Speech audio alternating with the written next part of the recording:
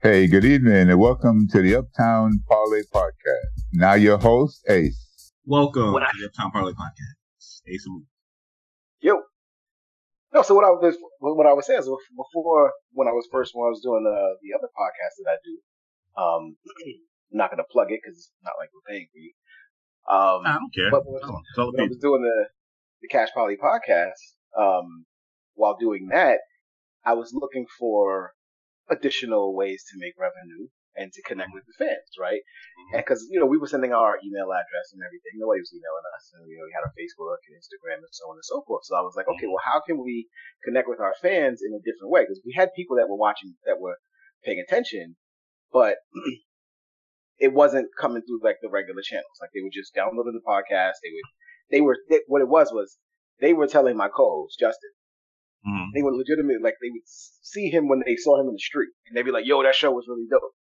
And I'd be like, why aren't you interacting with us, like, interactively? Yeah, so I started looking up, trying to figure out ways that we could interact with our fans. And so I'd heard about Patreon. And I was like, well, Patreon is more like a pay-to-play type of service where you, like, offer exclusive content. And I was like, I don't really necessarily want that. I want something where people can come, they can listen to our stuff, but they can also like chat us, like live chat us, like a Slack channel or something like that. Like you so So then I heard about, then somebody mentioned like OnlyFans, and I was like, what is that? I had no idea what it was. So I went and checked it out. And when I checked it out, I was like, oh, at the time, the majority of people that I saw, because you can sign up for free, right? So the majority of people that you see were just like workout people. It was like workout people. It wasn't all X-rated. Yeah, it wasn't all X-rated. It was just a bunch of regular people. And then eventually, I started like looking into it because I created a page for the podcast. I created a whole page, and I was like, okay, the page, because creating a page was free too, right? So I was like, for the holidays, check out the Cash Poly podcast. It's been deleted. I was about to make you a millionaire. No, because that's what I said. It was free to create a page. And I was like, okay, so now we got to put content on there. Well, what kind of content should I put up there? What kind of content do people put on there? And that's when I started doing the digging, and I started reading, and I was like, this is the type of stuff you got to put up there. I said, okay. Because it was some people, I don't know how much time you spent on it, right? I haven't spent much time on it, but in the time that I did spend on it, like there's some people you can like subscribe to them for free. Like you don't have to pay anything to subscribe. I know Ashley Larry's on there. But once you subscribe to them, then but what I was saying was there's people there that have content that you can subscribe to for free. Yeah. And then they have content that you pay for. And then there's the flip side of that is there people that you pay to subscribe to them, and then they give you a little bit of content, but then if you want additional content, you got to pay for that too. So it's paid. So I was like, okay, so this is a cash grab. So like on top of the fact that I pay I pay to be a subscriber of, so you're getting however much per month from me. It's like paying for cable, and then you're going to charge me to watch movies. Right. Before they come out, right as they come out of the theaters. Right. So to me, that model didn't make sense to me thinking about it from our show. So that's why I deleted our page. But we get on Facebook Watch. Yeah. So that's why I started just doing maybe just a YouTube streaming or something like that. And then, tell people that you're streaming on YouTube or as IG Live. Yeah, IG Live was the thing. Yeah.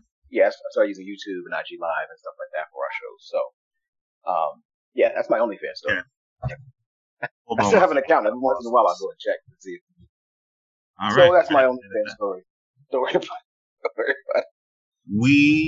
So there's some NFL news that I want to talk about, which is the Sean McDermott news. If some of our listeners haven't not heard, he told a story regarding the 9/11 hijackers. We were discussing that just before we started recording.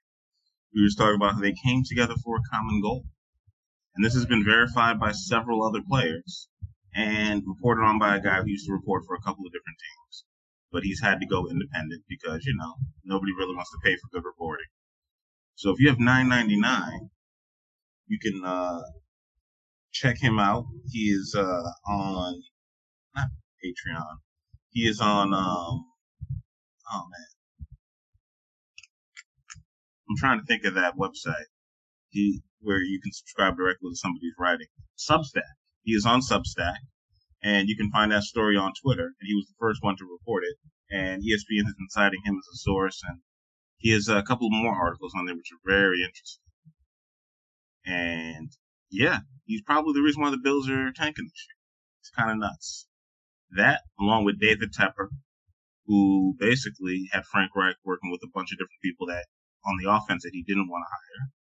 And they're the ones that have been ratting on him to the owner, which is why Frank Reich is no longer there. So it's going to be real interesting if the Panthers are trying to get Ben Johnson again, who turned down the job last year. He's from Carolina. So we will see. Along with the fact of Ant's guy, quarterback extraordinaire, Zach Wilson, is going to start for the Jets on Sunday, against the Texans, but really, really would rather not have to do that because he knows that they do not really want him to be the future of the franchise. But he's going to go out there anyway, behind that sorry line, and try to do what he can to get them a couple of dubs. What do you think about that? Do you think it's wrong that he doesn't want to go back out there? I think it's wrong that he doesn't want to play, right? Without some kind of, like, it almost gives me the air of, you know, he feels like he's a lame duck, you know? Like, here's the thing. He already knows that the starting quarterback on the Jets is Aaron Rodgers. It is not him. And he already knows that the opportunity for him to remain a Jet for the rest of his NFL career, or even just for the foreseeable future, lies in, you know, him being a backup to Aaron Rodgers. And that's it, right? So to not want to play now, so when Aaron Rodgers gets hurt, he goes out there, he plays, he stinks up the joint, the Jets lose a ton of games, he gets blamed for it, for, you know, a vast majority of it, in addition to Hackett and everybody else. But the situation hasn't changed. Hackett's one of the worst coordinators ever. But what I'm saying is, for Wilson here, your situation is exactly the same. You're only playing because Aaron Rodgers is hurt. And you're only not playing because you haven't been good. If you were good, you'd still be playing. Nobody would have pulled you. You know, like you'd be the starting quarterback for the New York Jets by default because of the fact that Aaron Rodgers is hurt. So, realistically speaking, if you don't want to play now, what's changed? That's what would be my question to him. Yeah, that's fair. So my question to Zach Wilson would be, if you don't want to play now, my question to him is, well, what's changed? Right? Nothing has changed. Your situation is exactly the same as it was 10 weeks ago, 13 weeks ago when Aaron Rodgers went down. You're the starting quarterback for the foreseeable future until Aaron Rodgers comes back. And play well, and you'll continue to be starting. And since you haven't, you won't. And so, like, you know, for him to not want to play now just doesn't make any sense to me, because it can't get much worse. It really can't. And nothing's changed. And if he happens to win a game or two out of the last 5, then he can become a backup quarterback and ride this out for another 5 more years, make a couple million more bucks. Exactly. Right? What are your options? Your options are play it out, you know, and remain a backup quarterback for the Jets, or not, right? Play it out, win a couple of games, see how well you do, and then maybe you can, you know, make a couple of things happen and get yourself traded or whatever, go to another team, because I'm sure there's plenty of teams that need quarterbacks, as we can see in week 14. Like, it's like 12 or 13 teams that are starting backup quarterbacks this week. Yeah. Okay. So it's not like there's not a wealth of quarterbacks or a wealth of teams that need quarterback help. So, you know, play this out, figure it out, or, you know, and you play it, or you don't, and good luck finding a team next year, because you're going to be labeled a quitter. If Blake Bortles was still in the NFL, and Sanchez after what they did, and Matt Barkley, who was still in the league, and Colt McCoy, who was starting last year towards the end for Arizona, until he finally got cut. I didn't even know he was still in the league until that happened. Zach Wilson has hope. Zach Wilson's got a shot. You know what I'm saying? It's very, very possible for him to stick around long enough to at least get a couple of Bortles seasons and, make some bread and actually improve as a QB. If he actually does the work and he has the athleticism and the physical ability, I think he just needs to be in a better system with a coach who knows how to use him better. And he hasn't had an offensive system that's really worked, honestly. And I say the same thing for Justin Fields and the Bears because he's a good passer. It's just this is the best year that they've had in terms of the offense actually moving all in the same direction between the receivers, the running backs, and everybody else. But you know the differences between Zach Wilson and Zach Wilson and Justin Fields. So I do see the correlation. Drafted the same year, by the way. Yeah, but the parallel is that Justin Fields keeps going out there. He keeps going out there. He keeps fighting for the opportunity. He keeps heading out there despite all the conversations that are happening around him. Zach Wilson seems to be impacted or affected emotionally or whatever by all of the negativity that's coming his way because the team is not winning and he's not playing well. And so you'll never hear, Justin Fields say, I don't want to play. You know what I mean? Like, that's just not going to happen. At least I don't expect it. So the fact that, this is happening with Zach Wilson is what I question him as a competitor, as an athlete, when you say you don't want to play. Yeah. And speaking of competition, there's something that we didn't talk about last time, which was the NBA Cup, which we said we was going to get into. Because my father swears up and down, if you listen to the last episode, all y'all out there, that nobody cares, nobody pays attention. But I'd like to point out that the TV ratings for the first couple of rounds are back. And TV ratings for the NBA and the NBA Cup in-season tournament are up 93% year over year. So it may have been a gimmick, but people are paying attention.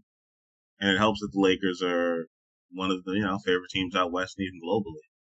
And Bron's one of the most famous NBA players in the world, if not the most famous NBA player in the world. And people is paying attention, man. He was hooping. He beat him down on the Pelicans. I did not expect them to cover as easily as they did to beat him by 40 points. I thought Zion was going to show up and do something, but he had a pretty disappointing career up until this point in terms of expectations. Although he's playing better this year than Wembanyama, I'll say that. Have you been watching those games? The in-season tournament, I've definitely been watching those games. My favorite player to watch in the NBA right now, outside of, anybody that plays for the Knicks, is Tyrese Halliburton. And so everything that he's doing right now has been special and been fun to watch over the course of, this whole thing. They haven't lost, right? The cool thing is the cool thing about this to me is that it seems that the players are taking this seriously. Yeah. Like the players seem to want this.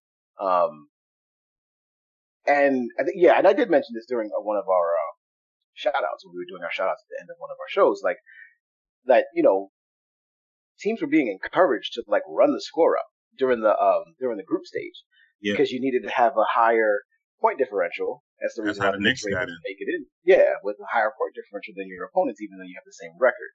So, I think that there's intrigue. The players are into it. My thoughts, maybe this is something, my only concerns or my only, kind of disappointment about this. One was the courts. I think the courts are horrendous. But two, I understood why they did the courts. They wanted to make the in-season tournament feel different. So when you were watching an in-season tournament game, it felt different than a normal regular season game. So I got it. I just think you need to do something else. Just make all the courts the same color, make all the courts black with the trophy or something, something. That actually would look better. It would probably look better on TV too. Yeah. The other thing was, the timing of this. There was some comments about, if you're the Knicks, for instance, just using them as the example, right? They had to play the Bucks. They played the Bucks, outside from their regular season game, right? They had one in-season tournament game against the Bucks. They had the Bucks 4 times on their schedule, one of which being one of those regular season, those in-season tournament games. Well, the fact that they made it to the knockout stages means that they had to play the Bucks again in the knockout rounds. So they've had to play the Bucks 5 times, and by the end of the season they will have played the Bucks 5 times, and all 5 of those games will have counted against their regular season record. When if there was no in-season tournament, they would have only played them 4 times. I get that. My feeling on it is, I think the enjoyment of watching competition, as long as the players are into it, I'm fine with it.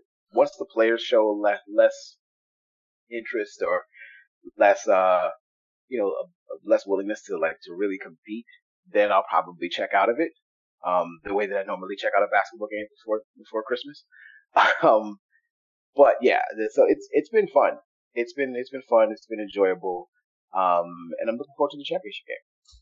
I think it was smart for them to put this together the way that they did, because people were asking me were they going to have multiple in-season tournaments. I really think that they were just trying to capture more of the attention as college football faded away, and the NFL is getting into the playoff run. And they were like, everybody's team is clearly out of the playoffs or unlikely to make it. You can pay attention to the NBA team, and I don't know how confident these Saints fans are feeling, but if they Pelican fans too, and Zion's back and finally balling, you had something to root for. Yeah, I mean, and they were smart enough to put the games on Tuesdays and Fridays. They would have the game played on those days because obviously those are not college football game days. They're not NFL game days. So you could, tune in and gave you something to watch that was that was more than just a random, game between Houston and New Orleans. Like nobody's watching that game, but because it's got a little bit of stakes tied to it, maybe more people will pay attention to see what happens, and they did. So. I will say this: that Thursday game surprised me because Bailey Zappi. We're going to jump around a little bit this episode, but Bailey Zappi with the Pats really showed up, and I'm surprised because Pittsburgh defense has been carrying them through most of it, and Trubisky didn't play so bad. He was able to run for one and throw for one, and I thought that's all it was going to take to beat the Pats, considering how anemic their offense had been. My man got 2 touchdown passes and a rushing one from Zeke.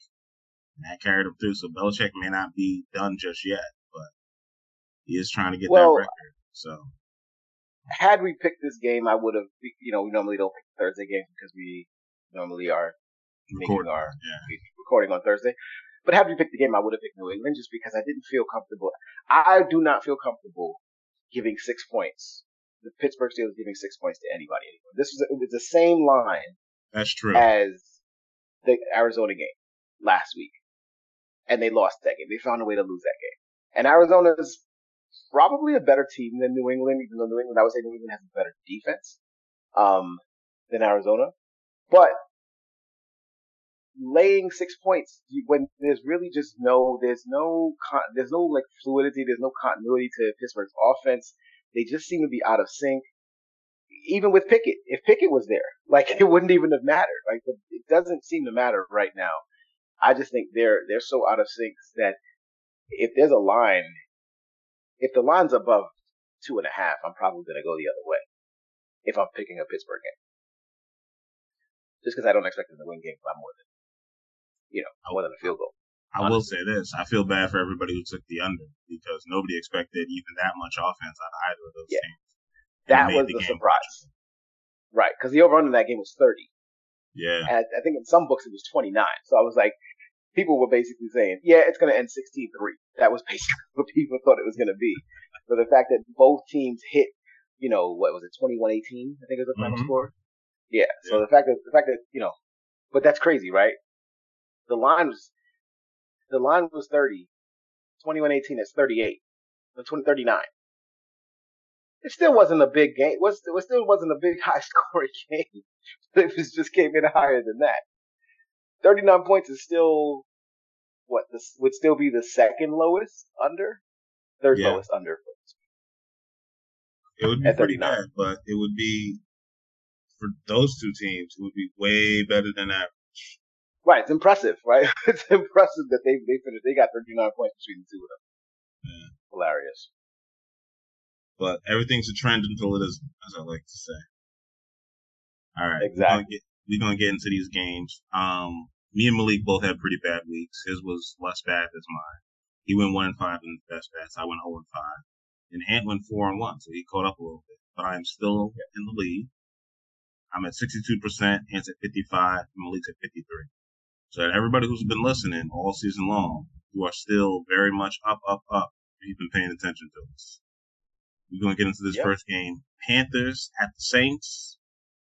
Panthers are getting 6 points. It's going to be in New Orleans. The over-under is a very, very high 38.5 points. Malik, you watched the Saints play last week. Who do you got? I did watch the Saints play last week. I was in the building when they played my Lions. It was an interesting game, to say the least. They, found themselves down 21 very early, in the first quarter, with some mistakes on offense that gave Lions some short fields. But they found a way to come back. They found a way to kind of claw their way back into the game. Part of it was the Lions giving away a lot of opportunities that maybe they shouldn't have. But the Saints showed some resolve. They mixed things up a little bit with Taysom Hill, and Derek Carr finally got things rolling a little bit. I think it was hilarious. Just as a note, I think it was absolutely hilarious. Um, when you're sitting in the stadium and you know how Taysom Hill and Carr switch in and out for each other. So as Carr was coming out of the game and Taysom Hill was coming in, the fans were like, "Yay!" And then when Taysom Hill would run one play and then run back out, and they would boo when Carr was coming back in, it was hilarious. And somebody's even told me like this, that's like the first time it had happened in that vociferously, like that people just really don't like Derek Carr, or they just love Taysom Hill. So that said, Carolina is still not a team that I want to give any points to at this point. I'm sorry, that I want to take with points. 6 points is still a bit high for me. I know Carr. It sounds like Carr is going to give it a go. I don't necessarily know why, because he did get his ass kicked, I guess, last week. And he had a concussion and he's shoulder injury and so on and so forth. But I'm going to still lean New Orleans' way. It's not a best bet for me. I'll lean to them to cover the 6 points and win something like 24-17 or something like that. So I'll go Saints and the under. I'm locking in the Saints because after just seeing Bryce Young's arm in that game where they were at 3rd and 2 or 4th and 2 on his own 47-yard line and didn't even try to throw a Hail Mary, it lets me know that they don't have much faith in that offense, even though Frank Reich is gone. And whoever's in charge and has the reins now doesn't trust this guy to get the ball down the field. And I don't even know if they have the receivers to do it, but they keep counting on Mingo to do that. And the Saints aren't playing the Lions, and they will be able to keep the Panthers in front of them. Panthers don't have much of a run game. I would take, as a prop bet, I would take an anytime TD on Kamara. I think that's pretty much a lock. And I would expect their top wide receiver, I think Olave, if he's not hurt, I think he's expected to play this game. I would take the over 100 yards, which is like 63.5 or something like that. So I would expect him to have a pretty good game. And then Taysom Hill anytime TD is pretty much a guarantee in this one. So I would put that in too. That actually seems to be the best bet. Forget those other two props, but I would take Taysom Hill anytime TD, passing or throwing. I think the odds are low. But yeah, I'm going to lock in the Saints on this one. They've been pretty good at home against sorry teams, and the Panthers are a sorry team. I mean, the Saints scored 28 points last week against the Lions, and the Carolina Panthers have not scored 28 points in a game this season. So, that's, take that for what it's worth. I mean, the Saints can score if everybody's healthy and, and they're playing at their expected level, they can score. And the Panthers have still not shown the ability to score the football yet, Bryce Young, even though they've switched out a whole bunch of things. I just think they're just a mess. And but I am just interested in seeing whether or not Bryce Young can rebound next season. Yeah. He should be a little bit better than that. All right, next we're going to be on the Lions and the Bears. I'm going to go first on this one. The Bears are currently getting 3.5 points on MGM. That's the line that we're using. You can open up at plus 4.5 for the Bears. The Bears at home against the spread are only 1-2 with 2 pushes. The Lions on the road are 5-1. This game is going to be outside. It's going to be one of the colder games played, but no rain, not really any super windy weather. It's early December in Chicago. Because it's that plus 3.5 and the way the Lions defense has been going, the Bears are coming off their bye week. So they have an extra week of rest and an extra week of preparation. I think that's going to help everybody get even healthier. They could win this game, but I find that unlikely. The Lions can literally, they can't put the division away with this one. The fact that they get to 10 games before Green Bay can, and Green Bay is only at 6-6, it would make it damn near impossible for Green Bay to catch it. Green Bay would have to win out, and the Lions would have to lose 2 more games, and that seems unlikely. I really don't like to pick against my team, but I think the Lions should beat them by more than 4 points. I expect the Lions to win this game by a touchdown, but I do expect this game to go over that 43 points. So that's going to be my bet for this one, is the over 43, but I'm going to take the Lions covering that 3.5. Yeah. Wow. You know, it's funny. I'm leaning Chicago. I don't think we can cover it because I don't even know if everybody's going to be healthy, but unless there's injuries that I don't know about for the Lions linebackers, then that might give me more confidence picking the Bears to cover. I'll be happy if I'm wrong, though. I mean, yeah, sure. On the Lions side, Frank Ragnow, the center, he hurt himself in that game against, and the only reason I'm touching the center is because he's a Pro Bowler, All Pro level player, and he's probably the best player on the Lions offensive line. He's going to be out for the game, and they may be down one of their linebackers, but they're getting back another one, so that the linebacker room should be pretty healthy. But the reason I'm leaning the Bears here with 3.5 is because the Lions have not shown an ability to hold down running quarterbacks. And running quarterbacks have been problematic for the Lions over the course of the season. You know, not just quarterbacks that can run, quarterbacks that are mobile. I would say it that way. And we know what Justin Fields can bring. We know what Justin Fields can bring on that side of the football and what he can do to a defense. He can tire them out, and he's going to be their running game. The thing because the fact of the matter is, like, the Lions have been good against the run, except against quarterbacks that run. So I think this game stays really close. I think this game stays within a score for the most part. Throughout most of the game, I would be surprised if the Lions and Jared Goff and that offense is able to get a 2 or 3 score lead in this game and like kind of coast it out. I do think the David Montgomery factor is going to be big. I mean, he's returning back to Chicago for the first time since he was a Bear there. And so because the Lions are a team built for running the football and built for, built for this type of play in this type of December weather, I do think that they should win the game.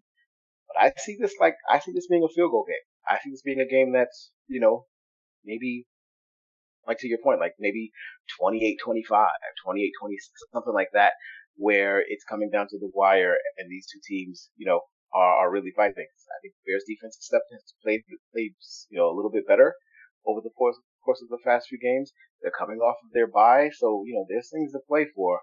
I would not be surprised to see the Lions or the Bears jump out quickly and then just kind of slug it out for the last 3.5 quarters.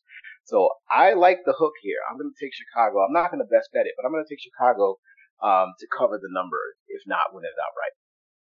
All right. You know what? The Bears defensive line should be healthier. And I will say this. I like how Gervon Dexter is playing in the middle now. Montez Sweat and Ngakoue have been getting much, much better as the season goes on. I don't think Ngakoue is going to come back next year. I don't know. But I will say this. For our Oldham Bears fans out there that are saying we need to move on from Fields, the main reason why they're saying that is just the fact that last year of his rookie deal, 3-way scale. and I don't want to pay the guy. But realistically, you draft Caleb Williams first overall, you're starting all over again. And that's not something I want to do. I think this team is moving in the right direction. I think they've locked up a real pass rusher with Montez Sweat. And they're going to have to pay that corner, Jalen Johnson. My man is playing real well. So if he can, what? No, go ahead. I'll just let you finish my question. If he can keep Amon-Ra St. Brown to under 100, I think the Bears have a shot. But it's Sam Laporta that really I think we're going to have issues with because we don't have any cover linebackers that can stick with him. So Eddie Jackson is going to have his work cut out for him, and that's where I really see the big advantage for the Lions. Laporta working the middle of the field. And what are you going to say? No, I just wanted to kind of double down on the point that you were making about Justin Fields and rebuilding. If the expectation, based off of everything that we've been hearing, is that Matt Eberflus is no longer the head coach, and they bring in a new head coach, like say for instance, Eric Bieniemy, right? Because we did hear about him potentially being a candidate for the job. Usually that goes hand in hand with a new coach and new quarterback, right? So like, would you be surprised, but would you be expecting a quarterback change at that point? Because I also think that Justin Fields has some value as a trade target. Even if he's not he's not going to be the quarterback of the Bears. Like, he's definitely a trade target for a team that, is quarterback starved, that needs to infuse that level of energy, that level of athleticism into their team. So what do you think about that? If they want to change the coach, do you think that more or less of a chance of them keeping and losing Fields? I think if they bring in a coach like Bieniemy, I don't imagine Bieniemy wants to start over with a brand new QB. And I think he'll be able to design an offense that'll help get the best out of Fields. But I will say this: if they decide to get rid of Eberflus, and because they win like 3 out of these last 5 games and end up winning, they end up going 7-10, which shows a huge improvement from last year, considering they only won 3 games, even though he was putting up numbers towards the end. It'll show them like we can build off of this. But they get rid of the head coach, I imagine, because this GM didn't draft him. So if he brings in a new head coach, that head coach may want his own quarterback. So I imagine if they get rid of Eberflus, they're going to have a new Caleb Williams will be a Bear. Now, a lot of Bears fans are saying, I want to trade down. We get Maserati Mars.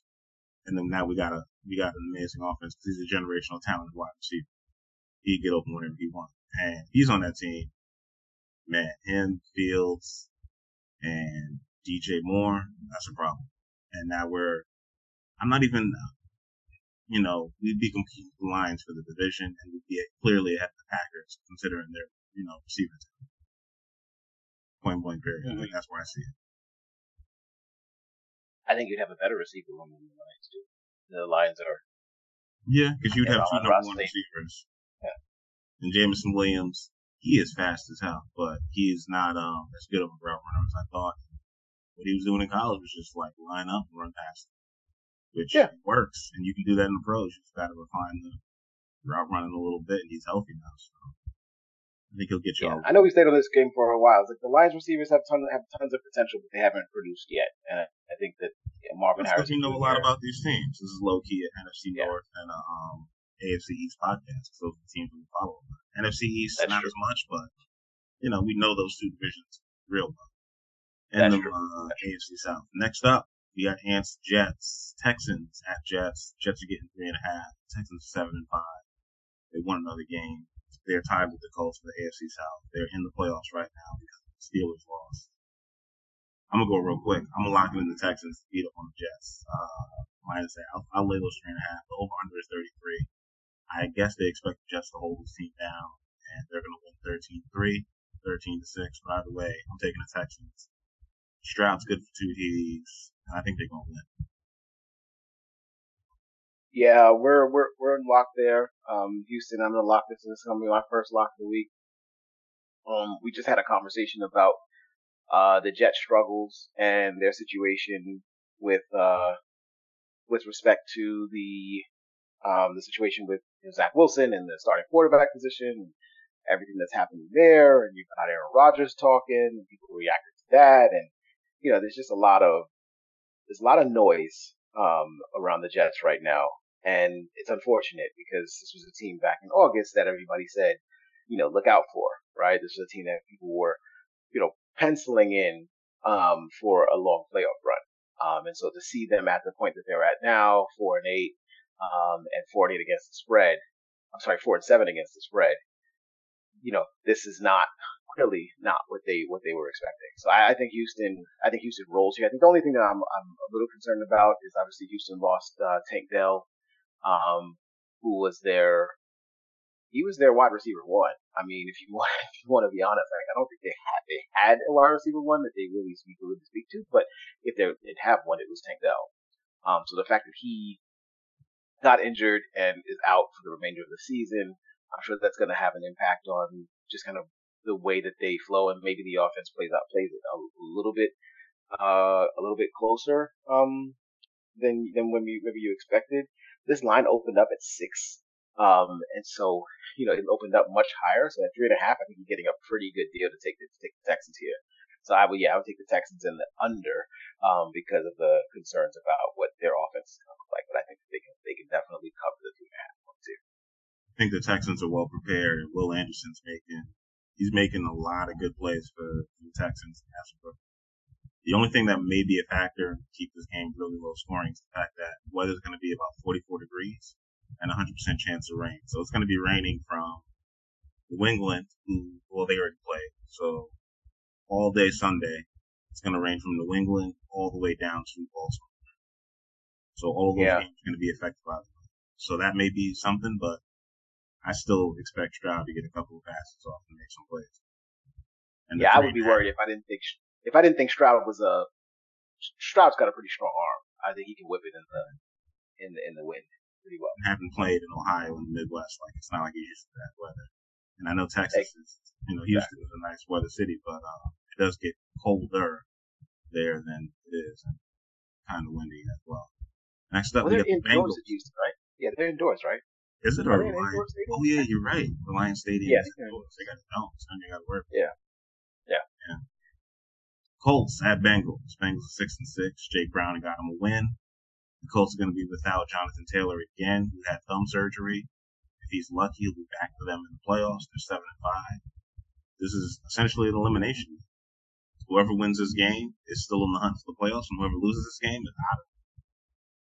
Whoever wins this, Colts can either be 8-5, or the Bengals can be 7-6. The Bengals are -2. The over/under is 44.5. Malik, what do you got? So the Colts were an interesting one. They were interesting. Both of these teams were really interesting last week. Both of these teams were supposed to lose those games. The Titans were supposed to beat the Colts, and everybody expected the Jaguars to stomp the Bengals with Mr. Jake Browning there. And so both of these teams were surprising winners last week. I'm sure they messed up a whole bunch of survivor pools or whatever those things are called, eliminator pools, whatever those things are called. They messed me up. I'm sure they messed up a lot of people on both sides of the coin here. So it's really hard to tell what's going to happen here. I lean towards the Bengals primarily because they're at home and because I just still don't fully trust what I'm seeing from Mr. Minshew in terms of can he replicate this over and over and over again. So if you get this at 1.5 or 2, I like the Bengals. Anything over 3 or 3.5, I would take the Colts. Just because I feel like it's gonna be a close game, potentially low scoring. But I think that the expectation is, that Browning is not going to, complete 32 of 37, probably again anytime soon. Indy's defense is 27th in points allowed. At just over 24.5 points per game that they give up. So Indy's defense ain't great. And if Cincinnati's even a step less than they were against Jacksonville, they're still, they can still score 20 plus points in this game. So I would take Cincinnati and I would play the over because I don't think either one of these defenses scares me at all. The only thing about that is Cincinnati has a better pass rush. So that's why I'm taking Cincinnati I think they can win this game by a field goal. They were able to do it last week. I think they can do it again at home to the Colts, especially without Taylor. That's going to be a huge, huge downside. They got a much better secondary than the Colts in my opinion. They should be able to cover this. Browning reputation play. So he wasn't outstanding, but he was good enough. Next up, we got another interesting one. AFC South leading Jacksonville Jaguars going to the AFC North. Cleveland Browns. The Browns are -3 at home. This is one of the lowest over-unders of the league, 33.5 points. Malik, who you got? Yeah, it's surprising that this is as low as it is. Both of these teams are winning records. Like, both of these teams, if the playoffs started today, would be in, if I'm not mistaken. They'd both be, You're 100% right on that. Yeah, I think the Browns would be a wild card. Jacksonville would win the division. I think the interesting thing here is obviously Trevor Lawrence is not likely to play. Him being out and Jacksonville being on the road probably has me leaning a little bit towards Cleveland. But Cleveland's situation they're not in a great spot when it comes to their offense right now, because they have a lot of questions around the quarterback position. But Jacksonville is without Trevor Lawrence, and the backup CJ Beathard showed up on the injury report as well. So they may be down to their third string quarterback going against a Cleveland defense that's still one of the top groups in the entire NFL. So if that's the case, yeah, exactly. So if that's the case, I'm again leaning towards Cleveland here. It's still a small enough number that I don't feel like it's really out of the realm of them winning this one outright. A little worried about the fact that Amari Cooper may not play. He's in the concussion protocol, so take a look at that. But I think that the combination of Jerome Ford, Kareem Hunt, and whoever they get back there, quarterback, should be more than enough to take care of business and take care of the home field. So I'll take Cleveland and the under. I'm locking in Cleveland. Etienne's hurt. Their starting left tackle is battling a hamstring injury. Brenton Walker Little. Folorunso Fatukasi, their starting left defensive tackle, he is out. Tyson Campbell's hurt. Trey Herndon is hurt. Christian Braswell, their other corner, is hurt. Andre Cisco, their free safety, is hurt. Even their kick returner, Dearness Johnson, is hurt. He's the backup runner. So they got a lot of injuries at key positions, and Christian Kirk is also out. He will be out for the rest of the season, I believe, with a high ankle sprain. So you don't get your starting quarterback, and you don't have one of your best wide receivers. So unless Calvin Ridley is going to destroy the Cleveland Browns by himself, and this team still has a really good pass rush, and they're playing in Cleveland and not in Jacksonville where the weather would be much better, I'm going to lay those 3 points, and I'm going to take the Browns, and I'm going to lock this one in. I think it's going to be easy. Next up, we got the Rams at the Ravens. The Rams are 6-6. The Ravens are 9-3. They're coming off of a bye week. The Ravens are currently -7.5. They opened up the week a little bit lower at -6.5, I think, or -7. That extra hook makes sense because it's probably going to even out the betting on both sides. But I've been really high on the Ravens against bad teams, or they tend to play down to the level of their competition. With another week of rest, them to be able to work on their offense a little bit. I'm going to go first on this one, and I think the Ravens are going to beat them down on the Rams. I'm not locking it in, but I definitely expect this to be over. It's going to be a very rainy game. Once again, they're playing in Baltimore Outdoor Stadium. About 48 degrees, 45 degrees. It's a 1:30 game. Rain the entire time. I'm taking the Ravens. Much better run team, much better defense. Best defense in the league right now, and they're mostly healthy, so I'm kind of counting on them to win this one. Kind of put the division with. Who do you got, Malik? I'm taking this is going to be my second lock of the week. I'm taking Baltimore in the over here. I'm going to say something to you that's very shocking. That's going to be very, very shocking when you hear it if you didn't already know it, Ace. What's that? The Baltimore Ravens in Week 14 are the healthiest team in the NFL. That is not normal for this team. Wow. Over the last few years pretty much during the entirety of Lamar Jackson's tenure. Now, Lamar did show up on the injury report on he didn't practice on like Wednesday or Thursday because with an illness, but it doesn't sound like that's anything serious. It sounds like he just needed the rest, and he'll be back. But if you look at this Baltimore lineup, like the bye week could not have come at a better time for them. They've gotten healthy. It's December. This is the time when they would normally kind of fade away or start to falter a little bit, and they're as strong as they've ever been. So I think this was really strategic on their part, because remember they went over to was it London? I believe they played one of the London games. They did, yeah. And they elected to not take that week, take the game, the week after that London game as their bye week. Of course, that's when they came and bludgeoned my Lions. But the fact that they did that, they extended their bye week out a week, and additionally, and got to the point where now they're extremely healthy. And a healthy Baltimore team, even though the Rams have been much better than advertised, and to me are a team that's going to challenge for a playoff position. I think they're 6-6 right now, so there's expectation that they're going to be challenging for the playoffs all the way through, because the NFC is not, nobody's going to run away from them in the NFC, with the exception of San Francisco probably. But this is not the game for them. This is a West Coast team going to the East Coast. Stafford has a great arm, and he can take care of business from that perspective. He can still throw the ball with all of them, with anybody, but I don't believe there's going to be much sledding for Kyren Williams in the running game.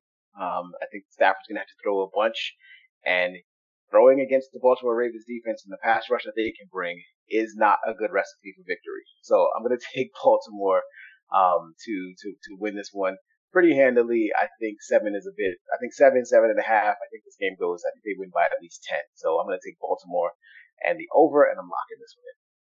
Closest win Baltimore's had the entire season was when they were at Arizona right before Halloween, and they won 31-24, and that was on the road. The fact that they're home, I think they got a really good shot to cover this. Every game they've had at home, they've won by at least 10 points or more. Actually, 14 points at home. So it kind of bodes well. Actually, I take that back.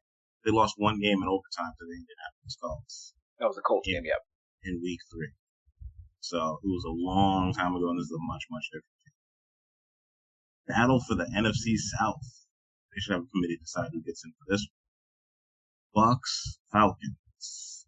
Worst game to watch the week, but I guess if you're from Atlanta, you got to cheer for something. Falcons are -2. Bucks are +2. I like the Bucks on this one because I really do not believe in the Falcons. The Falcons are pretty good at home. They have actually covered more games at home than they haven't, which is kind of surprising to me. Actually, I take that back. Their record at home is 4-2. That's what it is. Their record at home is 4-2, but it's the reverse in terms of covering spread. So 2-4. The fact that they only need to win this game by a field goal, this game could go either way. But I am taking Baker Mayfield, who seems to be more complete quarterback, is less prone to turnovers, and much better decision making under pressure. If the Falcons can even get him under pressure. Bad news is Tristan Wirfs is out, so their starting left tackle is out, one of their best offensive line players. But their starting center is healthy, and they still have Mike Evans and Chris Godwin to find ways to get the ball. As long as they can scheme up some defense and generate a turnover or two, I think the Buccaneers should be able to win this. I'm not locking this in, but I feel pretty strongly that the Bucs are going to take this one. And Mike Evans is going to go over probably 60 yards for this game as well, so that's a good one. Over-under is 41. This game could be super high or super low, but I like the Bucs getting points on the road. Yeah, Malik. I'm going the other way here. As confidently as you feel about Tampa Bay, that's how confident I feel about Atlanta in this situation. In a divisional game at home against a Tampa Bay team that they should have beaten in that game against them in Florida some weeks back. Now, if you remember that game, there were, I believe, 3 Desmond Ridder turnovers inside the red zone, inside the Tampa Bay red zone in that game, which basically destroyed them. So if he just doesn't turn the ball over, Atlanta probably wins that game. And we know he's much better at home, just like most quarterbacks. He's much better at home than he is on the road. Um, the Bucks have a lower than average defense against the pass, and have allowed quarterbacks to throw for an average of 295 yards per game since their bye in week 5. So they're not really good against the pass. That doesn't mean that Desmond Ritter's going to light them up and throw for 350 yards or anything like that. But I think that means that at the very least he'll be able to find his weapons in the passing game, and he still has a ton of very interesting weapons in Bijan Robinson and Drake London and Kyle Pitts and and all those guys. So I think that he should be fine in terms of finding those guys and putting the game out of reach for Tampa Bay. I still think. I mean, you mentioned Baker Mayfield getting better, and I don't disagree with that. But I still think he's a bit prone to throwing interceptions. To me, this is almost a pick'em game. It can go either way. I'll take Atlanta just because they're at home, because I feel like they're a little bit better on at their own turf than the Bucks are on the road. So I'll take Atlanta. I'll go with the under here. Not locking this as a best bet, but I think Younghoe Koo. If you can get a prop bet on Younghoe Koo over 1.5 field goals, take it. Kicker price. I think he's going to get at least 3 field goals here. I see at least 3 Younghoe Koo field goals. Younghoe Koo is going to be the difference here. I'm telling you. That's why they call it football, folks. You got to count on the kicker. I love it. He is pretty money. I'm not going to lie. He is my fantasy kicker. Sadly, that's one of my best players. Why I'm not going to make the playoffs in damn near any of my leagues. Just too many injuries. Too many across the board. Same here. I'm down bad. Anyways, Vikings 6-6, Raiders 5-7. The Raiders are getting 3 points at home. The Vikings are -3. I'm locking in the Raiders at home. They've been playing much stronger and much better. They are not coming off of a bye, but the Vikings are, so they have a little bit more rest. But the Raiders being a dome team and having a little bit of time to prepare, I think people understand how to. Justin Jefferson is coming back, but it's his first game back. So, you know what? I'm switching that. I'm taking the Vikings. I think that's a much more solid team to take. And I'm going to switch that just off of Justin Jefferson and the fact they gave him an extra week to come back. And I think the over looks pretty good, too, at 48.5. Him added to that team, I think they're going to win this game. They're going to be 7-6. Another close loss for the Raiders. They're going to lose by the team. Is this still a lock for you? Because you were locking in the Raiders. It's going to be my third lock on the Vikings. I forgot that Justin Jefferson was. It's your fourth. No, I had the Vikings. You have the Browns, Saints, and Texans. Browns, Saints, Texans. Yeah, I'm gonna stick with that. Yeah, and I'm gonna lock this one in. Yeah. Okay. Yeah, I lean I lean this way as well. Minnesota with you here. I'm still a little bit concerned about the Josh Dobbs situation. I don't think he's, I think the what is it, like the shine is off of the car now, right? Like bloom is off the rose. Yeah, it's the mustard is off the hot dog. There was conversations during that week that they had off, potentially going to the backup quarterback. I can't remember the guy's name. But that didn't happen. They decided to stick with Dobbs for the remainder of the season, or at least for this week, to see what's going on there. I think it's going to be really difficult for him to get early chemistry with Jay Jettis, who's much less of a just throw it up and I'll get it type of receiver, but much more of a in rhythm, runs routes, And so I feel like it might be take a couple of weeks for them to get on track. Although obviously Jefferson can absolutely fly, and he can take one to the house pretty easily. Because of the bye week, I think he's actually been working out with the team for a while, so that's giving them a little bit more chance to get which is why I switched my pick. That would be good too. Yeah, that would be good too. That's of course that's always a possibility. But of course, if playing in games is much different from playing on practice. So, I think the Raiders are going to just run the football and try to keep this game close, and that's why I want to take them if they're getting points on this. I think they will run the ball. They will they'll just lean on Josh Jacobs and their rushing attack. And when they're on defense, they will do their best to keep everything in front of them and not allow the Vikings to get them deep. If Kirk Cousins was playing in this game, and then I would lock in Minnesota all the way. But I like Vegas to keep the game close. I think this is like a 1 or 2 point win by Minnesota. So if I'm getting 3, I'll take it. Give me Vegas and the under. Wow. Okay. Next up, we got the Seahawks at the 49ers. This is the biggest spread of the week and the second largest over-under. 4 o'clock game going down on the West Coast.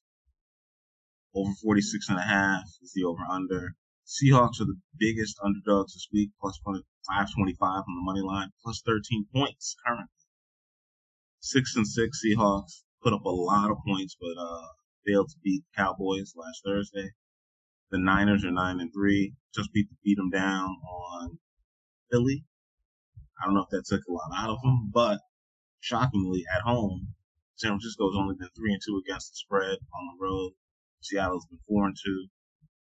Overall this season, Seattle has actually covered more games than San Francisco has. They covered last week against a much better team than everybody thought defensively. San Francisco has really good linebackers. I'm talking a lot about this game so far, but I'm going to have to take the Seahawks. This is just too many points. I think they can keep it within 10 points. I see how they will be able to win. I see how they'll be able to keep it close. This is straight up a rout. These teams over the past 15 years have really grown to not like each other. The Seahawks were going to the Super Bowl and the Niners were going. The Seahawks got it up in the big game. The Niners have lost twice. DK Metcalf is a beast, and Geno's been able to find new ways to get them the ball. And Kenneth Walker III is coming back. So I think the Seahawks have a lot going in their favor. And the Niners just came up with a very tough game. Not saying they'll definitely be a close one, but it'll be closer than most people think. So I'm going to take the Seahawks. Yeah. In a not normal thing for me, I'm locking in the Niners here. Remember, these two teams played 2 weeks ago. They played on Thanksgiving. They did. And San Francisco beat Seattle at home, 31-13. Yes. It's an 18-point victory at home. Yes. In Seattle. This is, to me, trending like San Francisco. I could definitely see Seattle playing well enough to cover this number, and they played well enough to cover the number against a good Dallas team last week. Even though they didn't win, they had an opportunity to win that game. But San Francisco ain't Dallas. San Francisco's not going to let you. We saw this against Philly. When you give them, if you make any mistakes against this team, they will capitalize and they will score points on you. Brock Purdy is, I was starting to hear the conversations about MVP candidacy, which I don't know how honestly true that might be. I mean, he's been really good when he's been out there. He's still like, I think there's still that whole myth about this team that it's not a myth. It's actually a factual number that when the combination of Purdy, Deebo, McCaffrey, and Trent Williams are all on the field together, they haven't lost a game yet. Like when they all play and finish a game, they have not lost a game yet. So if you believe that that's going to happen, then you probably believe San Francisco is going to win this game. They're the best team in the NFL. And Seattle is game. Seattle will be up there. They will do their best to try their hardest to get a victory. And I think that they can keep it. I think they can keep it within 2 scores. But I think those 2 scores will be touchdowns. So I'm going to go ahead and take San Francisco in the over, and I'm going to lock this in because, why the hell not, right? So I'm going to lock this as a best bet for me. This will probably be the game that I watch between this one and KC Buffalo, which we haven't yet discussed. But this will probably be one of the games I'll be checking in on the 4 o'clock hour just to see what's going on there. So yeah, San Francisco and the over, and this is my third lock of the week. I think KC Buffalo is probably going to be the game of the week, but Seattle 49ers, they got their primetime slot on Thanksgiving. I don't know. Mm-hmm. I do feel good that I live in New England because there's not going to be a game on probably in the morning, so I'll probably get 2 games at the 4 o'clock hour on free. CBS and Fox. So I'm hoping it'll be that one instead of the Broncos and the Chargers. Keep showing a lot of Broncos games here for some reason. Nice. No, it's not nice. I don't like seeing the Broncos. I'm a big Broncos, but it is nice to see Russ be better. Bills, Chiefs. Bills getting one. Over under is 48.5. Largest over under the week. Neither of these teams are favorites on the money line, which is kind of wild. Bills are 6-6. Chiefs are 8-4. Bills got a win last week. A lot of stories coming out. We talked about Sean McDermott's motivation tactics and who's really in charge. I think he threw Ken Dorsey under the bus, and if his team doesn't make it to the playoffs and make it to the AFC or even the Super Bowl, he will be out on the street. So he's coaching for his life. Chiefs look kind of weak. Their defensive line has been a lot of push. I don't know what's going on with the Bills' offensive line and their run game, but Chiefs can run the ball well. What I tell you, Pacheco, I think they can win this game. There's been a lot of drops from their receivers, but I'm leaning Chiefs as they're at home, and the Bills always find a way to lose. You know, the game will go to overtime, and the Chiefs will beat them in overtime. That is what I'm counting on. So, go Chiefs. Sorry, Bills. It is what it is. Yeah, Yeah, I'm with you here. This is lock number 4 for me, Chiefs, and the under here, especially because this number is so low. There's a lot of talk about, I think a lot of the talk about wasn't able to watch. I was actually driving home from the Saints game, the Saints and Lions game last Sunday, and I was listening to the KC Green Bay game on the radio. Like people still listen to football on the radio. It's great. But then I came home and I watched the game all the way through. And truth be told, if not for that MBS pass interference, game might have ended different. The game might have ended different if that pass interference was called.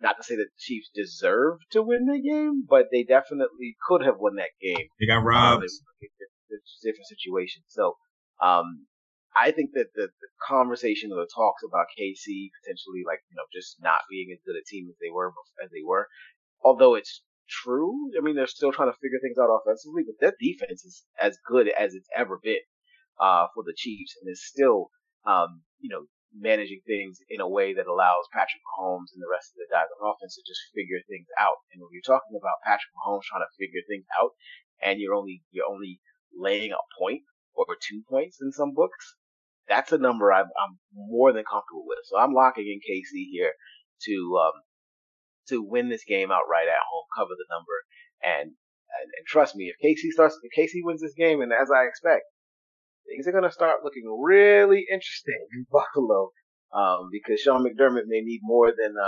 9/11 references to keep his job. He may need to start referencing some other cataclysmic events. Maybe you start talking about Oppenheimer next, so he can keep his job. He's gonna be moving.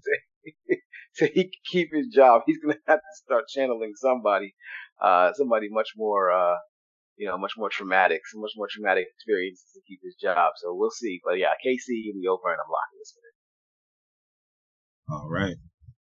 Next up, we got the Broncos and the Chargers. The last of the 4:30 games. Broncos are 6-6. That Chargers were 5-7. Chargers barely got a terrible win over New England last week. 6-0 game. Over under for this game is 44. Broncos are getting 2.5 points. I am going to take the Broncos. I think they're the better team. They keep finding ways to win. The fact they're 6-6. And still got a good shot at actually, making the playoffs. They're chasing down the Chiefs ever so slowly, but I do not think they will catch them. They have a chance of passing. Would win this week. They can pass the Steelers. Texans are probably going to win. The Bengals probably going to win, so they need to keep pace with them for that last wild card spot. They're going to sneak in and come get the 7th spot. You can see where I'm leaning with this one. So I'm taking the Broncos. I think their defense is playing much, much better. Patrick Surtain Jr. is hurt. I don't know if he's going to play. The Chargers pass defense is terrible. So I'm counting on that to get Russell Wilson cooking. Give me the Broncos. Yeah, and I did not like this, but I do just like the Broncos. Yeah, I'm with you. I like the Broncos getting 2.5 points as well. I think it's safe to say, we got to remember the Chargers scored 6 points against the 2-10 at the time, 2-9 New England Patriots. They were only able to score 6 points against them. And before you start to talk about the fact that the Patriots defense is pretty good, and that you're not surprised, The thing that surprises me the most about the Chargers thus far, you look at the statistics from that game, is they can't run the football. Their offense is pretty much Justin Herbert drops back and throws the ball to Keenan Allen, Which is and wild. that's it. They got Eckler. If that doesn't work, they can't score. And that's basically what New England did. They took away Keenan Allen, and they took away all of his, a lot of his production, and the Chargers couldn't do anything with it.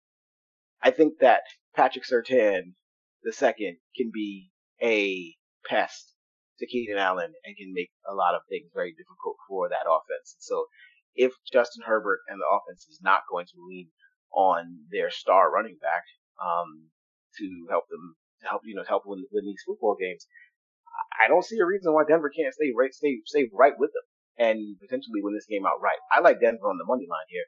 I think what are they? They're plus 120 on the money line, so you can actually get plus money here on the money line if you go to Denver. I think Denver can win this game outright, and to your point, push themselves above teams like Pittsburgh and Buffalo in the playoff chase. And so I'm going to pick Denver here as well. I'm not going to lock it in because they are on the road. It's completely possible that that loss that they had last week against what did they lose to? Houston, might have derailed things a little bit for them. But I think that Sean Payton, Russell Wilson is a veteran team that knows what's at stake here and knows that they need to get it done and will get it done. In LA against a team that's, in my opinion, reeling in the last few weeks of Brandon Staley's tenure there as a head coach. So I'm going to take Denver and the under. Like that pick. Next up, we got the Eagles at the Cowboys. Sunday Night Football. The Eagles keep getting all these primetime games. They are 10-2. They're going to Cowboys Stadium in Frisco, Texas. Cowboys are 9-3 with this win. The Cowboys would be leading the division and also the NFC. Cowboys are minus 3.5 at home. The over-under is 52. I'm apt to take the under. I do not see the Eagles or the Cowboys being able to run very well on each other, which I think is going to make it very much a passing game. I know that Jalen Hurts is actually hurt. I expect A.J. Brown to have a really big bounce-back game, because I don't think there's really anybody the Cowboys can cover him one-on-one. They play terrible some coverage. The Eagles are getting 3.5 points. I'm locking in the Eagles as my last lock. You give me 3.5 for the Eagles versus the Cowboys, and the way the Eagles put it on the Cowboys earlier this year, I'm kind of shocked that they're getting 2 points. It feels a bit disrespectful and kind of an overreaction to what happened, and I'm just kind of shocked by that. The Eagles are 4-1-1 on the road, and you're giving me points against the Cowboys. I mean, I get they played them, a long time ago. Well, not that long ago. They played them about 5 weeks ago, and they beat them. They beat them 28-23 at home, right? And they were minus 3 then. So I expect more of the same. Maybe they'll get 31-24, but I expect them to win by a touchdown. And you're already giving me 3.5, so I'm definitely going to jump on the Eagles, jump on this early before that spread goes down. Yeah, Malik. And you said you're locking this, right? This is your last lock? This is my 5th lock of the week. Okay. I'm going the other way, but I'm not going to lock this. I watched that Eagles game, and I saw a team that just looked gassed. They looked tired. They'd won a fair number of these games. Remember there was this gauntlet of games that they had to go through. Everybody was circling for them.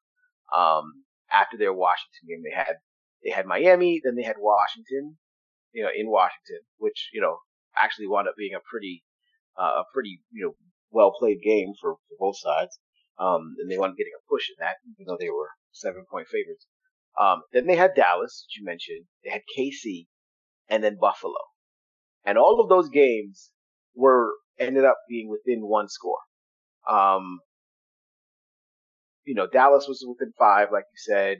KC, they won by 4 in KC. Buffalo, they won by 3. That game was I believe that was the overtime game when Hurts scored the rushing touchdown in overtime to end that one. And it seemed like they were just trying to figure out ways to win, or they were figuring out ways to win every week, and they were winning these close games by the skin of their teeth. And then San Francisco came in and bludgeoned them. And San Francisco I don't think San Francisco is 30 points better than the Eagles. I think they got an Eagles team that was tired, that has been through the ringer, that has played a ton of games in the last few weeks, and a ton of very, very difficult games against very, very difficult opponents. And that's probably where, and that's Dallas catching them. And this is Dallas catching them at the right time. So I'm gonna lean Cowboys here. I think the Cowboys have won, 4 straight? They haven't lost since that Eagles loss. That's They beat correct. the Giants, Carolina, Washington, Seattle. So they haven't lost a game since then.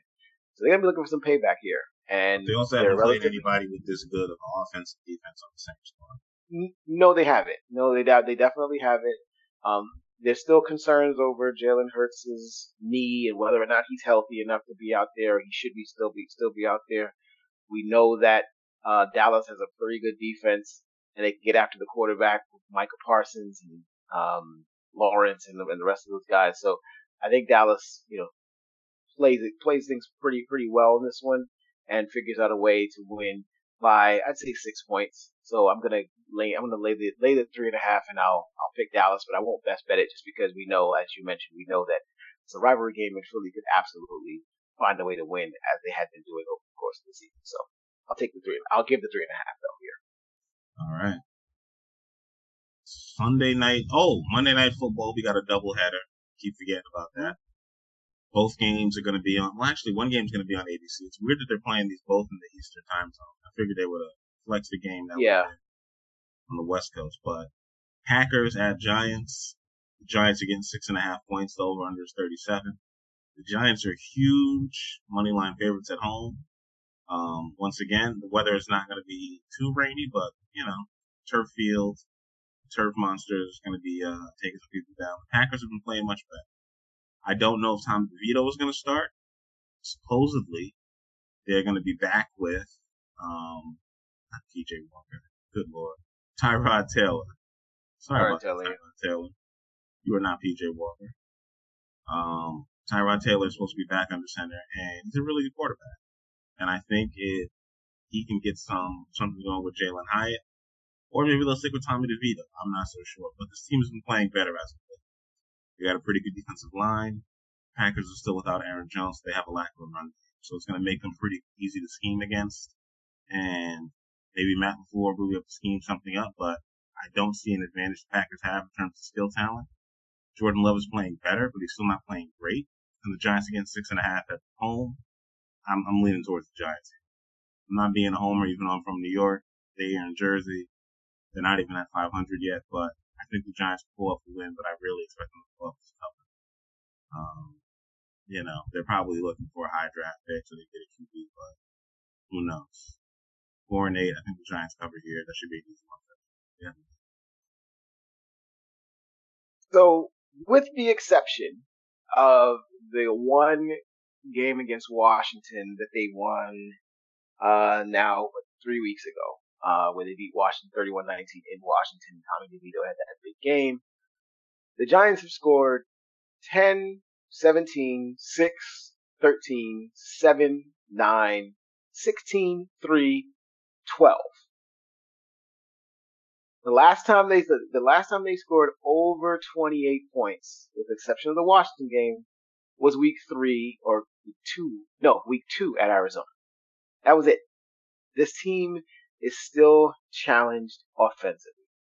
And that game against Washington did not show me anything to prove that they have figured their way out. Because the next game they played against New England on that Sunday after Thanksgiving, they won 10-7.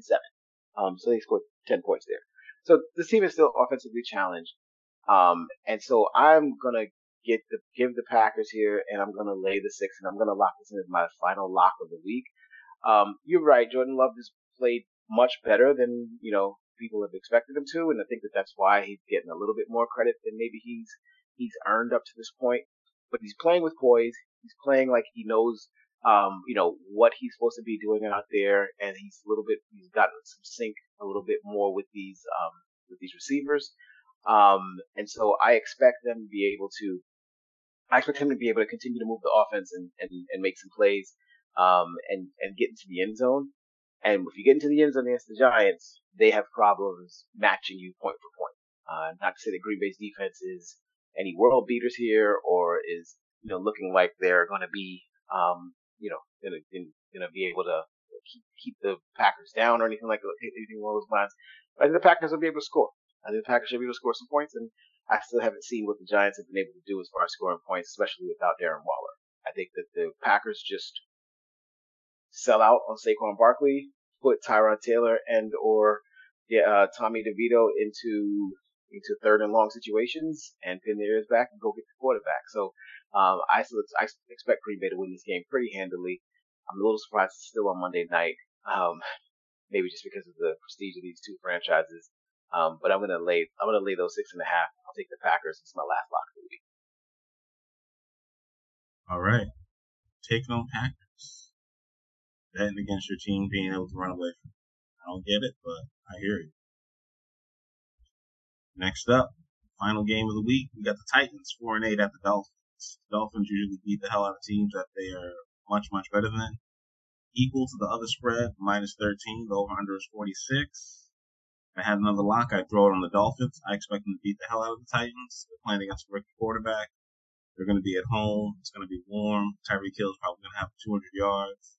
And I'm putting some money on him to win the MVP right now. I believe he is plus 450 still, or plus 500, because they're starting to lean towards Brock Purdy, and Brock Purdy can, they can get the number 1 seed. I think Brock Purdy will actually get that, even though they're kind of taking credit away from McCaffrey, who I think is a better player on that team, more important to that team than Purdy is, as they've shown with those 3 losses.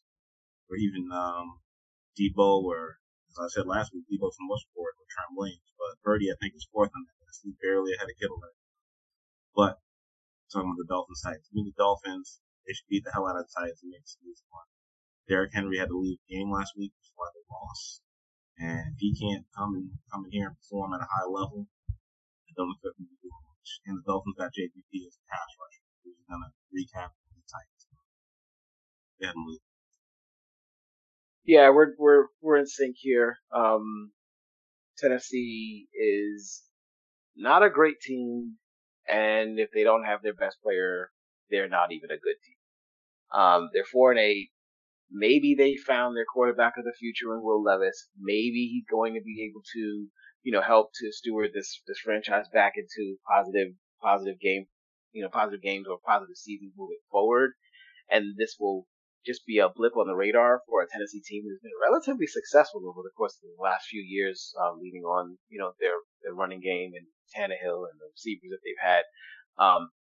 So I wouldn't be surprised if Tennessee is back in a year or two, especially if Levis is the guy that they expect him to be. But right now, they're not a good team. And the Dolphins are. And the Dolphins are at home. And the Dolphins are playing against teams with non-winning records.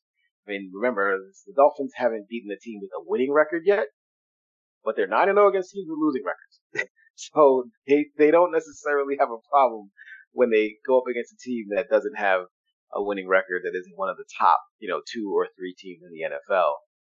I expect Mike McDonald to go crazy against this team, with all of the different schemes and different passing routes they can do with Tua just chucking the ball all over the field. I am deathly afraid of Devon Achane, because I'm playing against him in fantasy football this week. I think he can come out there and have a huge game against this team. So I'm just really scared of that, blowing away my entire fantasy season. But yeah, I don't see a situation where, Miami doesn't win this by at least 2 touchdowns. At least, if not more. You think they can put up 50 plus points? I think they could. I don't think they will. I think this goes, I think this goes, 38-13, Okay. I think an easy 25-point victory is probably more along the lines. I mean, they scored 45 against Washington in Washington last week. So it's not to say that this is completely possible for them to do it. But well, one thing I definitely believe is that Tennessee and Mike Vrabel is going to try to run the football and keep the game close, keep the ball out of their hands, keep the ball out of Miami's hands. They just won't be able to stop them when they do get the ball. That's the piece I'm more concerned with. So I take the Dolphins here.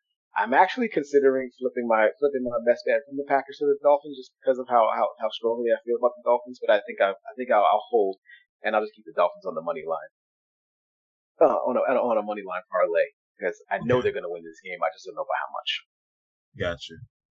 That's fair. That's fair. All right.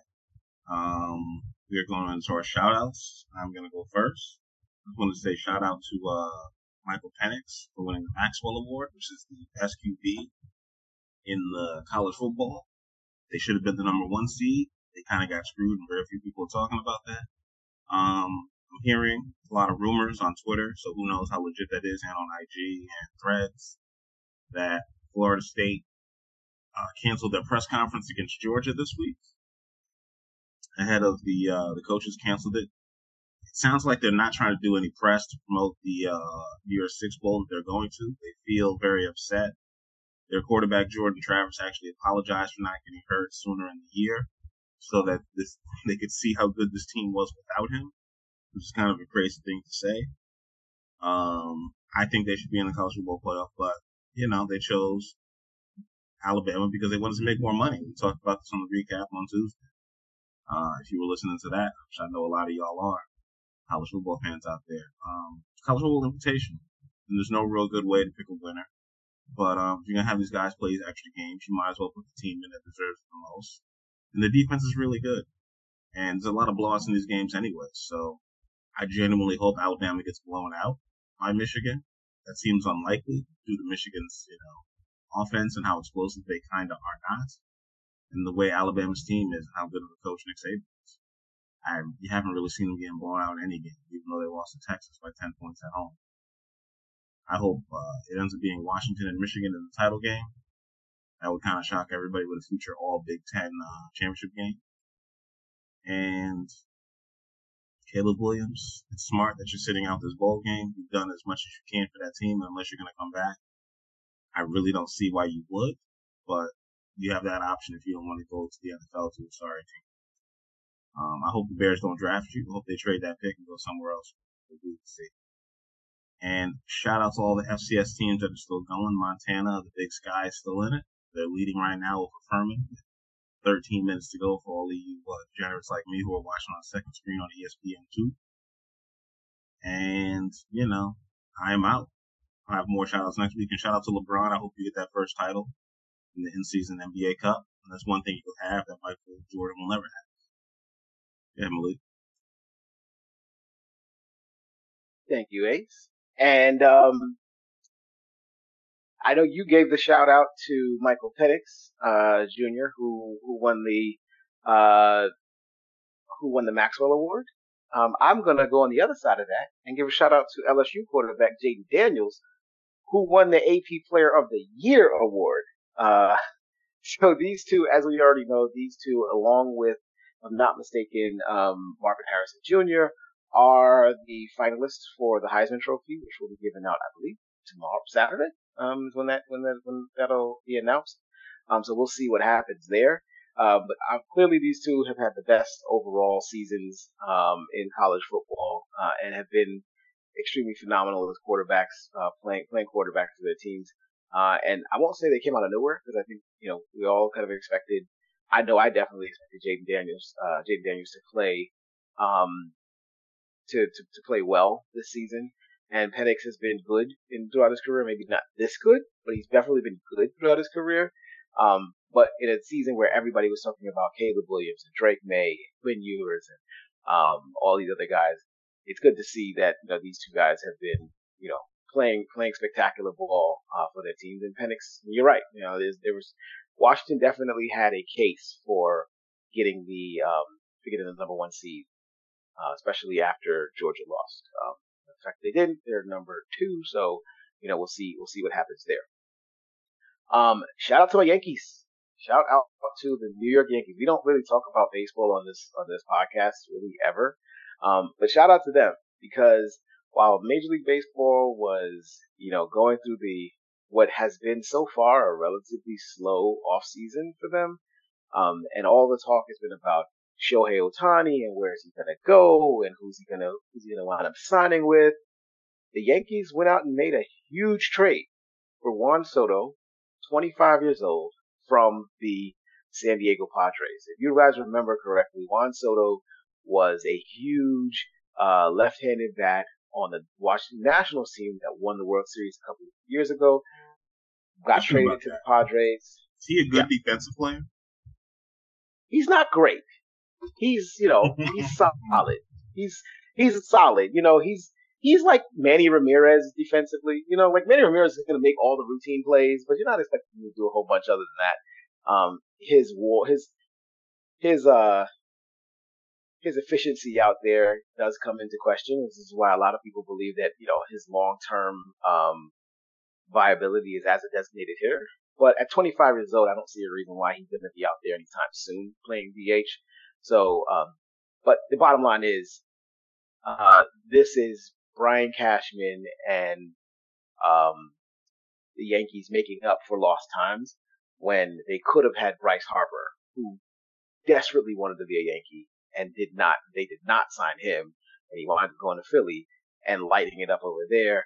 They went out and got a bat, a left-handed bat for Yankee Stadium, to squeeze in between, Aaron Judge and Giancarlo Stanton, to hopefully make a formidable trio in the middle of that lineup, that the Yankees sorely need. So expect a lot out of him. I expect a lot out of him as a hitter. I expect him to play, pretty well in the field. But, yeah, I think it was just huge to see them do that, during a time again when, the world is just watching to see what Shohei Ohtani is going to do. The Yankees have pretty much pulled themselves out of the running for that, because the other thing about, Soto is he's a free agent next year. So they're going to have to figure out a way to pay him and keep him on the team. If you're going to trade for him, you might as well keep him. Next, shout out to, as I mentioned earlier, we were talking about the NCAA tournament. Shout out to Mr. Tyrese Halliburton. I caught a lot of flack from a lot of people, especially in our larger Facebook group. Shout out to the Dog Pound group out there. If any of you guys are listening to the show, I caught a lot of flack from some of you guys when I said that the Indiana Pacers got the best of the trade, when they traded for Tyrese Halliburton. And that I believed in my heart of hearts that Tyrese Halliburton was a better player than De'Aaron Fox. I'm still on that. I'm going to die on that hill. And Tyrese Halliburton, but he is definitely showing that he is worthy of the conversation of being a potential All-NBA first team, level player. Leading the league in assists. Just went through 2 games against the Celtics and the Bucks, where he had, I think, if I'm not mistaken, 30 some odd assists, 0 turnovers. That is ridiculous in 2 games against those 2 teams. That is ridiculous. Doesn't happen very often. You know that if you watch basketball, it's not happening very often where the point guard has the ball in his hands that often and does not records that many assists without a turnover. It's absolutely insane. So shout out to him. He's doing his thing. The shot still looks ugly as hell. I don't know how the hell it goes in, but it does. And he's shooting 50-40, almost 50-40-90, which he did last year, and he's going to do it again this year. It's incredible. Last but not least, I had one more shout out. I cannot remember what it was, so I'm going to lay it out. I'm going to finish it there. But I am looking very much forward to college basketball coming back as well. Shout out to that. Matter of fact, that's what I was saying. Shout out to college, men's and women's college basketball starting up, and things starting to heat up. I'm enjoying that. So, definitely enjoy that. And, I'm out as well. Back to you, Ace. All right. Hope y'all enjoying listening. Shout out to everybody in Germany who's listening to us. Shout out to everybody in Texas, New York, all the other states, Pennsylvania. We out here. We'll see y'all later. Follow us on Podcast Addicts, Spotify, Podbean. Please rate and review. Like and subscribe, all that good stuff. You can find us anywhere. Peace.